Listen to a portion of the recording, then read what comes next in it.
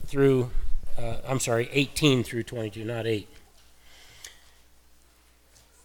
As you know, we're talking about discipleship today, and that's always an issue for us because it's something that is demanded of us each and every day. What does it mean to be a disciple, and am I being that disciple that Jesus wants me to be? Today, Jesus is going to point out to us two flaws in two would-be disciples. So we're going to meet two people that want to be his disciples, and Jesus, who knows everything, is going to point out the flaws in their request.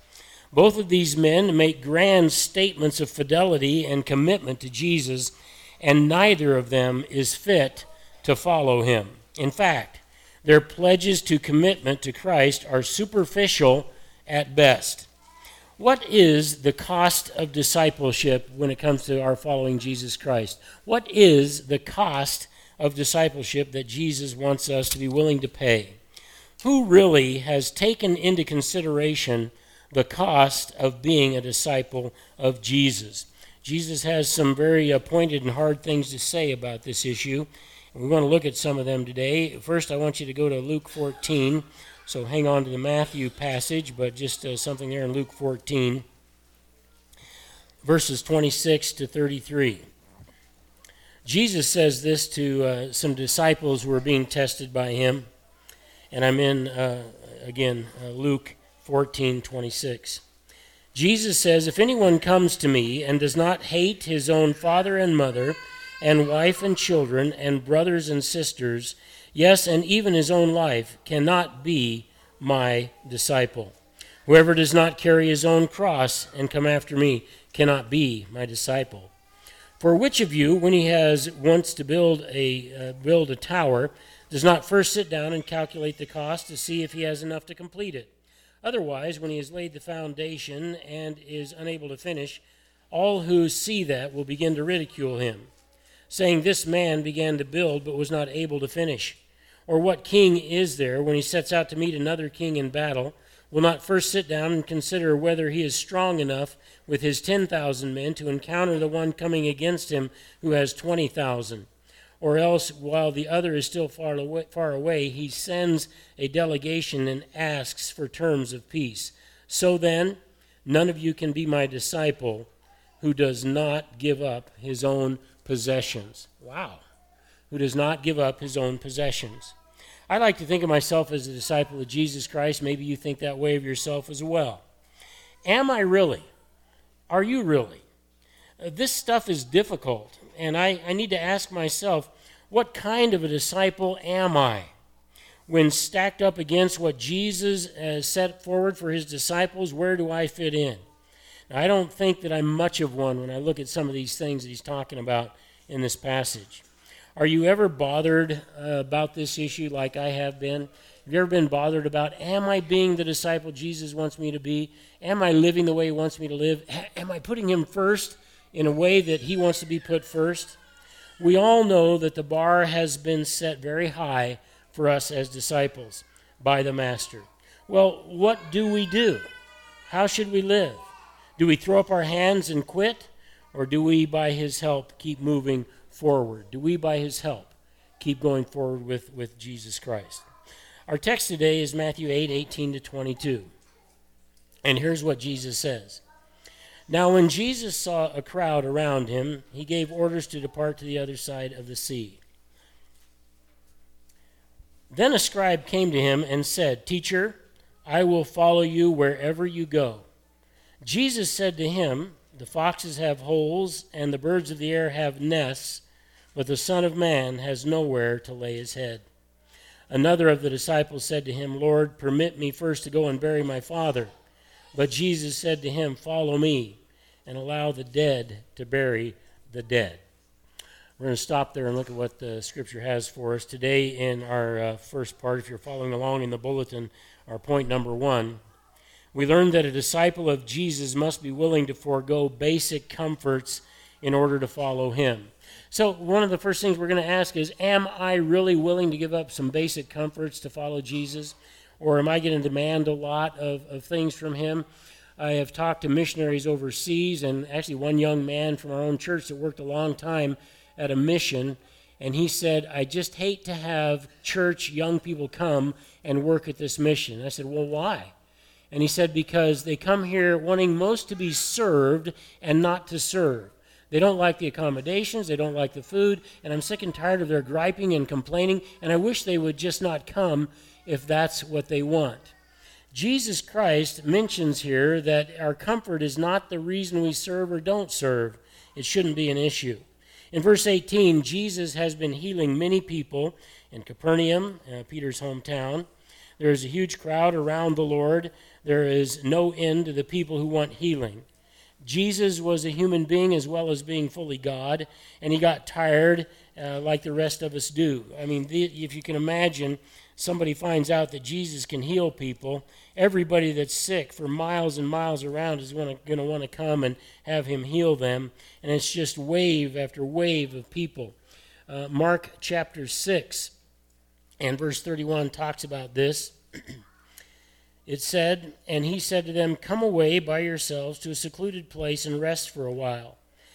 Parenthetically, the author tells us, for there were many people coming and going, all right, to gain relief from their toil of their sickness. And they did not even have time to eat. So there's so many people coming for healing, we don't even have time to take a break to eat. In verse 32, they went away in a boat to a secluded place, a wilderness place by themselves. Ministry can be very tiring. It can wear you out, and you can get tired of it because it's just one need after another that people present to you while you're trying to minister, and you need to get rest. You need to get away. You need to find some respite from that. And Jesus was no different. Well, here he gave orders for the men to prepare to depart to the eastern side of the Sea of Galilee, to the country of the Gadarenes. In verse 19, a scribe, meaning a teacher of the law, comes to Jesus and makes a statement of commitment to him. And he said, teacher, I will follow you wherever you go. Now that's quite a commitment. I will follow you, Jesus, wherever you decide to go. I'm in. I'm with you. Now what we need to know about this is that Matthew, in the book of Matthew designates anybody who calls Jesus a teacher as those who don't really believe in Jesus Christ, who don't really have faith in Jesus Christ. When they say teacher, it belies the fact that they don't have faith in him as Savior. When someone uses that designation for Jesus, that person lacks true belief. Now that's true in Matthew. It's not necessarily true in the rest of the Synoptic Gospels. The expectation to this is that we would see people that know Jesus not calling him that. The exception to this is when Jesus is actually teaching about what a teacher is in Matthew 10:24, that we understand he's not using it in that way. So there's one exception to that. This is a broad claim on the scribe's part. Hey, I'll follow you wherever you want to go. And it would mean giving up his personal comfort in order to follow Jesus. Are we willing to give up anything to follow Jesus? Are we willing to give up our comfortable home, our comfortable car? Are we willing to give up those kinds of things to follow Jesus? This was a broad claim on this man's part. Now, the issue is, why does he want to follow Jesus? We could ask ourselves the same question. Why do you want to follow Jesus? Is he attracted to Jesus' power? Is that what brings him here? Or does he want to be around a popular person? Everybody really likes Jesus. He wants to be there at this point. Is his heart motive right in wanting this? Jesus has a way, because he's the Son of God, and the Spirit of God indicates things to him that he otherwise couldn't know. He knows that this disciple has a problem. He says, I'll follow wherever you want me to go. But Jesus knows in his heart that really isn't the truth. So Jesus, in verse 20, by the Spirit's guiding, knows exactly what the would-be disciple issue is about being a follower. And what the issue is this. The issue is, this man has not considered the personal cost that is demanded of a disciple of Jesus Christ. So Jesus gives this answer. It seems kind of strange that this is the way he would answer, but it's because he knows the man who said he'd follow him anywhere does have a problem, and that is he has not considered the personal cost of following Jesus. So Jesus answers this way: the foxes of the field have holes in which to sleep. Now, for a person, that's not the greatest of accommodation, but for a fox, it's pretty good. And he says that the birds of the air, excuse me, have places to roost, unless, that is, they try to roost in Noel's carport at the parsonage, underneath the carport or on the drain spouts. They're not going to last long. But for the most part, they just nest wherever they want. Jesus says the foxes, they have a place to stay. The birds of the air, they have a place to stay. But the Son of Man does not have any place he calls home. We're out in the ministry. We're moving around. I don't have great accommodations. And if you want to go with me, you need to count the cost. The Son of Man has no place, he says, to lay his head. Excuse me. He has no home. Now, this is the first time that Matthew used that designation of Jesus, Son of Man. This is the first time it's come out in this book. It is probably used here to emphasize the humanity of Jesus Christ, and it shows that he needs care in physical areas like every human being does. Did Jesus get tired? Of course he got tired. Did Jesus get hungry? Absolutely, he went through times of getting hungry. All right, were there times that he was so tired he couldn't hardly keep going? Yes. Why? Because he's a human being. And because he was a human being, he had things that happened to him that happened to us. And everybody that is physical knows what Jesus went through because he was physical too. I want to say something about this designation of the Son of Man. If you go to Daniel in the Old Testament, chapter 7, this is prophetic material in the book of Daniel, and here it talks about the Son of Man, who we know as Jesus Christ. And it says in verse 13, Daniel in his vision, I kept looking in the night visions, and behold, with the clouds of heaven, one like a Son of Man. This is a designation of Messiah, one like the Son of Man. And it's emphasizing his humanity was coming, not to say he's not God. And he came up to the Ancient of Days. He came up to the Father and was presented before him. And to him was given dominion, glory, and a kingdom, that all the peoples, nations, and men of every language might serve him. His dominion is an everlasting dominion, which will not pass away, and his kingdom is one which will not be destroyed. Well, there's been no kingdom on earth like that. This is yet future with the King of Kings, with the Messiah, and his kingdom will last forever. But he's emphasizing that he is also a man, not just God. That way Jesus can identify with our problems. There's over 32 verses in the New Testament that talk about how Jesus was rejected by people. You have problems feeling rejected? I just want you to know Jesus knows exactly what that feels like, and Jesus can bring comfort to that. So the scribe hadn't thought that through. What he's learning is that on this mission trip, Jesus is not going to provide any 5-star accommodations for us to stay in while we're out there suffering for Jesus. And so I'm sure this scribe inside went, uh-oh, maybe I don't want to sign up for this. Maybe that's not where I want to go. The scribe's commitment to the ministry of Jesus ends because he is not willing to give up his creature comforts to follow Jesus. The accommodations will not accommodate his desires. A couple of professors talked to this particular issue. The first one is Dr. David Turner, and he said this: Here it is described as a strange situation. Even though Jesus is exalted and a miracle-working God and the Messiah, he is a homeless, itinerant preacher, deprived of basic creature comforts. I just want you to know that Jesus lived out what he's going to call you and I to do. He doesn't call us to do something that he's not willing to do. Another quote from Craig Blomberg is here, and it says this: At a deeper level, Jesus' disciples must recognize that no location on earth affords a true home. Our citizenship is in heaven, which is what Philippians 3:20 says. And life on earth, as lived as strangers, is the life God called us to sojourn as exiles in the world. In fact, Peter writes his book in 1 Peter chapter 1, verse 1, to all those who reside as aliens in the world. And as aliens, they don't belong. And he lists 5 areas where these people come from that he wrote to. So they're trying to describe for us that Jesus foregoes all those creature comforts, and he asks us maybe to do the same for him. In verses 21 to 22, we're going to learn that Jesus teaches that following him supersedes a disciple's devotion to his parents. And let me change that. It also supersedes a disciple's devotion to his family. In other words, if we're putting our family above our service to God, if we put our family above our allegiance to God, that is something Jesus said is in the wrong place. We don't have it right. We're going to talk about that. The issue we need to be thinking about here is this. As you and I prioritize our lives, who is at the top? As you and I think about who's in our life, who is at the top? Does family always, or the majority of the time, take precedence over my devotion to Christ in worshiping Him and in serving Him? Do I forego the ministry because I have a family thing to do, and does that happen all the time? I know that as a pastor, that it happens all the time where you're asked to make a decision between going to a family reunion perhaps or staying at the church and ministering. Seems like my family always wanted to have family reunions on Saturday and Sunday. Well, I'm a little busy on that time. I don't think we went to maybe more than one in all of our married years.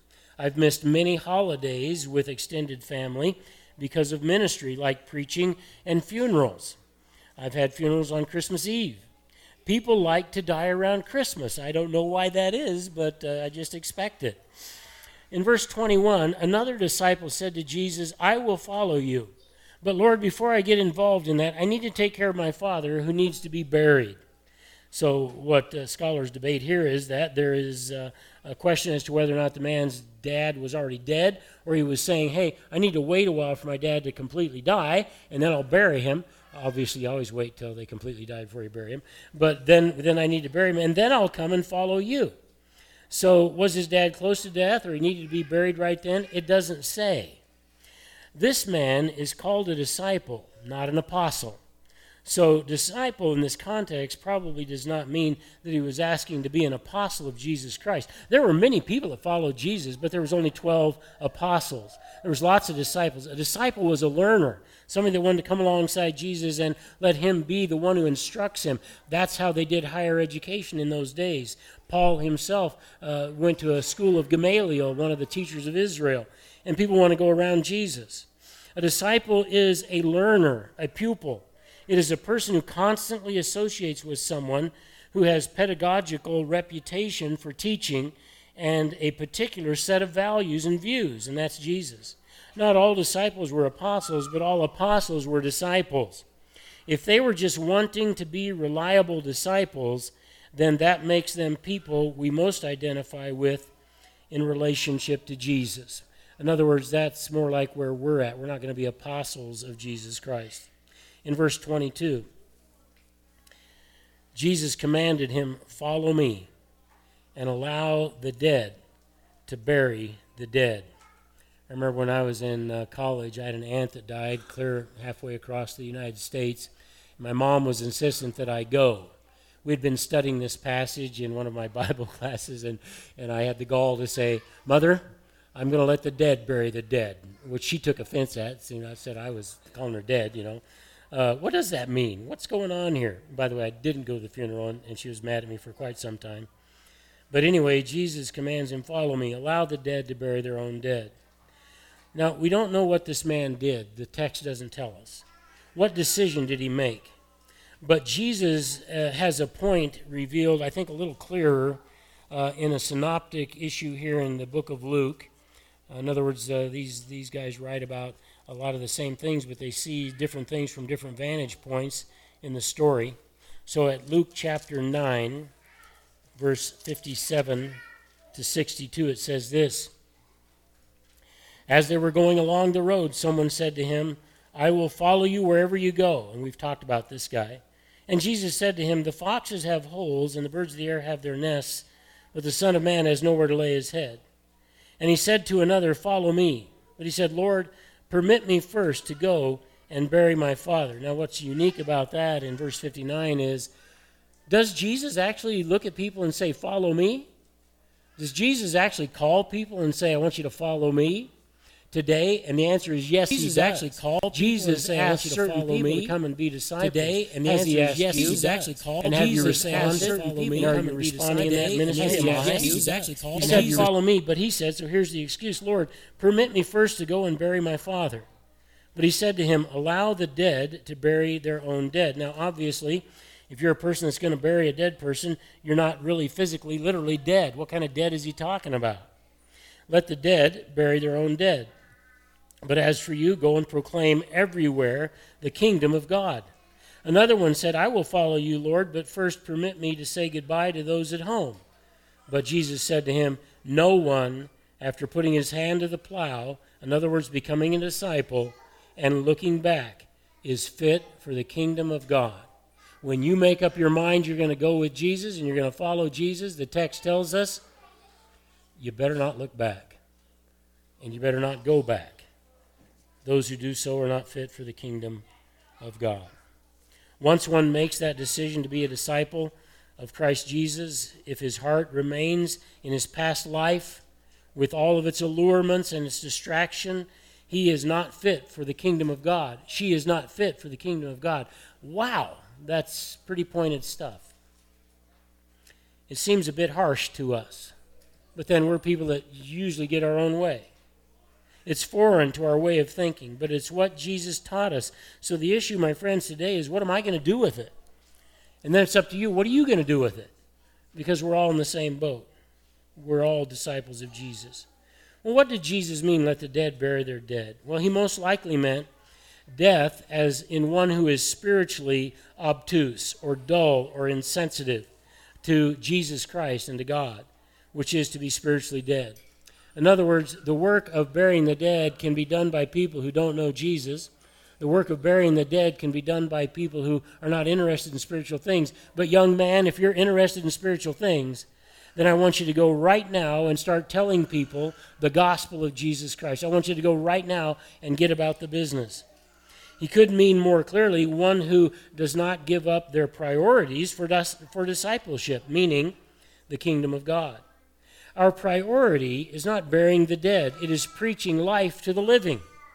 It's reaching those who have breath in their lungs who don't know Jesus Christ and can have the new life with Christ. I don't know if I ought to say this or not, but if I have a choice between a funeral and a wedding, I'll do the funeral every day. I like funerals because they're a chance to spread the good news of Jesus Christ to people who are sitting in an auditorium looking at a coffin. And that coffin represents something. It represents the end of this life. And it represents that if I'm here and not out there in the audience, I better have made my decision right before this happened or sometime before that happened. It's too late to make it now. And I like to talk to people that might be thinking about death and might be wondering, I wonder how I can get to heaven when I die. And of course the answer is you trust that Jesus Christ paid for your sins on the cross and that he'll forgive you of your sins. And that's it. It's like Martin Luther said, by faith alone, in Christ alone. And that's the truth. Well, anyway, if I've ever told that I can't share the gospel at a funeral, then I don't have time for a funeral. I've never had any family tell me, don't tell people the good news of Jesus Christ. In fact, most encourage it. Happy to do that. Do you really want to be a disciple of Jesus? Dr. Keener, I want to do Dr. Blomberg first. He said this, even more ironically, many who are alive postpone their response to the direct call of Jesus, he means to be a disciple, because of more pressing human allegiances. Dr. Don Carson at Trinity Evangelical Divinity School of New Testament said this, little has done more to harm the witness of Christian churches than the practice of filling its ranks with every volunteer who is willing to make a little profession, talk fluently of experience, but display little of it in terms of perseverance. Ouch.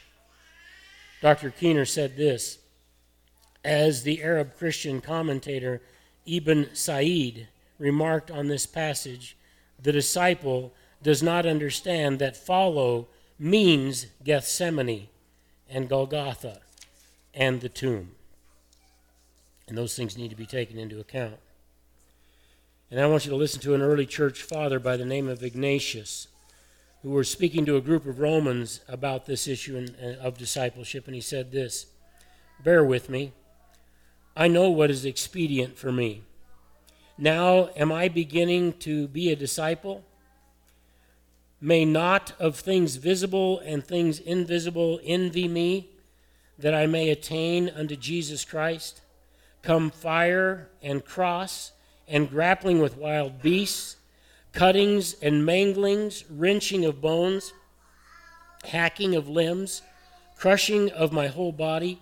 Come cruel torture of the devil assail me. Only be it mine to attain to Jesus Christ. This stuff isn't easy. It's not even easy to talk about. It's a little harder even to do. Just turn over to Matthew chapter 10, verses 37 and 39. Jesus said, and he who does not take his cross. By the way, you know what you do on a cross, right? You die. You die to yourself, and you live for Jesus Christ. And Jesus is saying, he who does not take up his cross and follow after me is not worthy of me. He who has found his life will lose it, and he who has lost his life, there's the cross, for my sake, will find it. Chapter 12 and verses 46 to 50. This is all in your bulletin. While he was still speaking to the crowd, behold, his mother and his brothers were standing outside seeking to speak to him. Get the picture? Jesus is in a building, perhaps a house. He's got a crowd around him, and his mom and his brothers and sisters show up outside, and they say, hey, get word to Jesus in there that we're waiting for him out here. We want to talk to him. You know why they were there? Because they realized that Jesus is looking like an insane man to all the people, the way he's talking about being God and talking about all this stuff. They're actually there to maybe take him away and take him into custody and say, you need to settle down, you know. And Jesus stops and he says to the guy who told him, hey, your mom and brothers and sisters are out there. He said this in answer. Jesus answered the one who was telling him and said, who is my mother and who are my brothers? And stretching out his hand toward his disciples, if he was here, he would stretch his hand out to you. And he said, behold, my mother and my brothers. For whoever does the will of my Father who is in heaven, he is my brother. We can say she is my brother and sister and mother. That's who belongs to Jesus. In other words, there's a family that is greater than your physical family, and it's the spiritual family. Because it's with that family that we will live forever. And we'll work together forever. And that's why the Lord calls us the bride of Christ and the family of God, because we are family. Well, these two men today cover the problem with over-eager and under-eager would-be disciples who did not count the cost and whose motives were skewed. When it is all said and done, it must come down to me. What kind of disciple am I? I'm hoping you'll ask that question of yourself. I ask it of myself. We all know that Jesus wants us to be this. We all have the same information about what he said. The issue is, are we going to do what he said?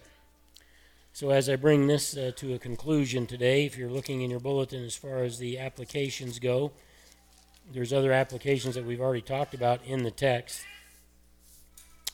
Number one, discipleship costs something. Am I willing to be uncomfortable to be a disciple? Secondly, discipleship costs something. Am I willing to prioritize his kingdom over my own? And thirdly, discipleship costs something. What am I willing to do to be one of his disciples? What am I willing to do? And those aren't my questions. Those are questions asked by King Jesus. We're going to take the last few minutes here and we're going to talk about the table of the Lord. If you didn't get a communion cup and want one, we can get you one. Is there anyone here who didn't get one that wants one? Okay. So I'm going to guess everybody has one that wants one. We believe in our church not that the body and blood of Jesus Christ are literally present in the communion elements. We believe that they represent the body and blood of the Lord Jesus Christ.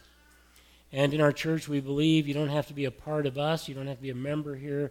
If you have trusted Jesus Christ as your personal Savior, then please feel free to take communion with us. If you belong to Jesus, then this communion is for you too. Jesus said this. While they were eating, Jesus took some bread, and after a blessing, he broke it, and he gave it to his disciples, and he said, "Take, eat, this is my body." And we take that to mean this represents my body. And when he had taken the cup and given thanks, he gave it to them, saying, "Drink from it, all of you, for this is my blood of the covenant." What covenant? The new covenant that he talked about in Jeremiah 31. The new covenant that he inaugurated with the shedding of his blood and his death and his burial and his resurrection. That covenant. And if you've trusted Christ as your Savior, you're a member of that covenant. He said, "This is the blood of the covenant, which is poured out for many," notice, "for forgiveness of sins." Maybe I didn't tell you where I'm at. I'm in Matthew 26:28.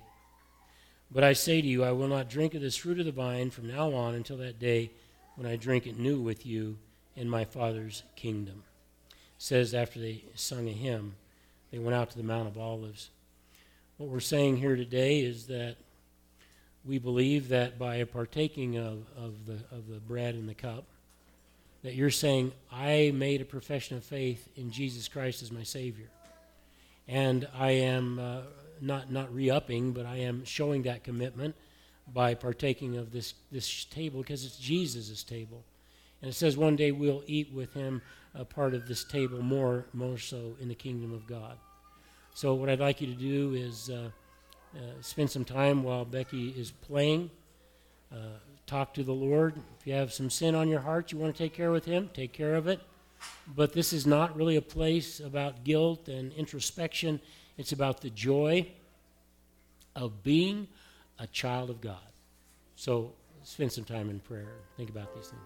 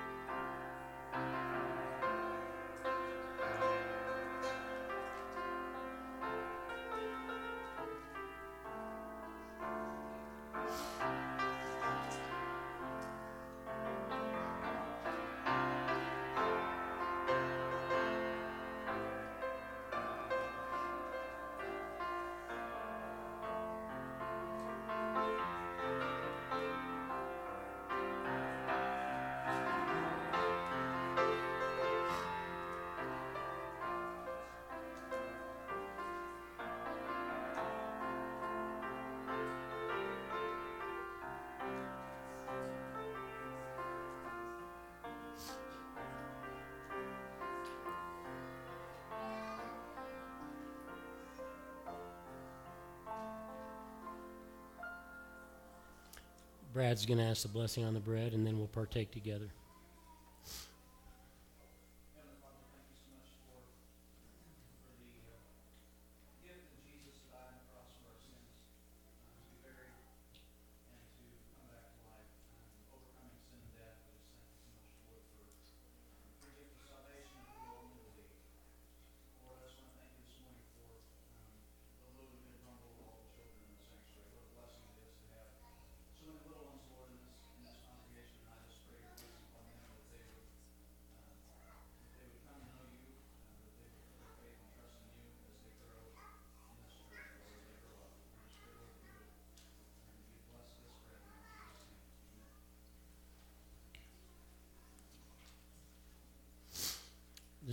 This is the bread that represents the covenant that Jesus Christ made with us. Do this in remembrance of him.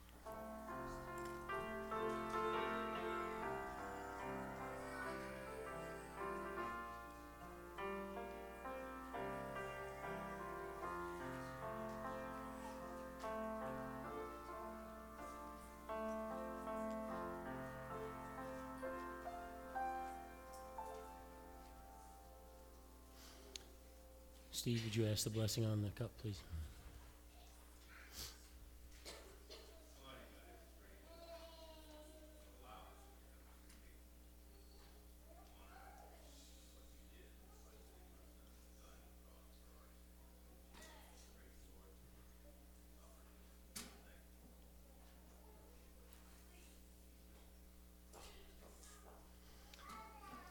Let's prepare to take the cup together.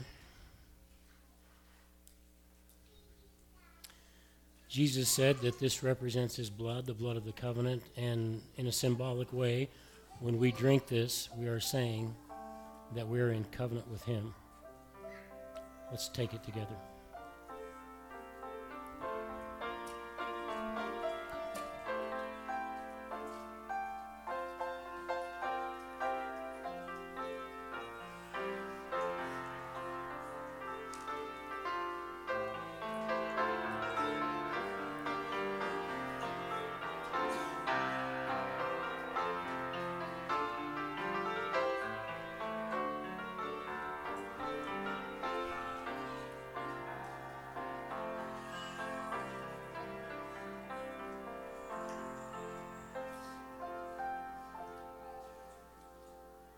Final song today is going to be Jesus Paid It All. It's in your hymnal 210. We are going to sing the first and fourth verse.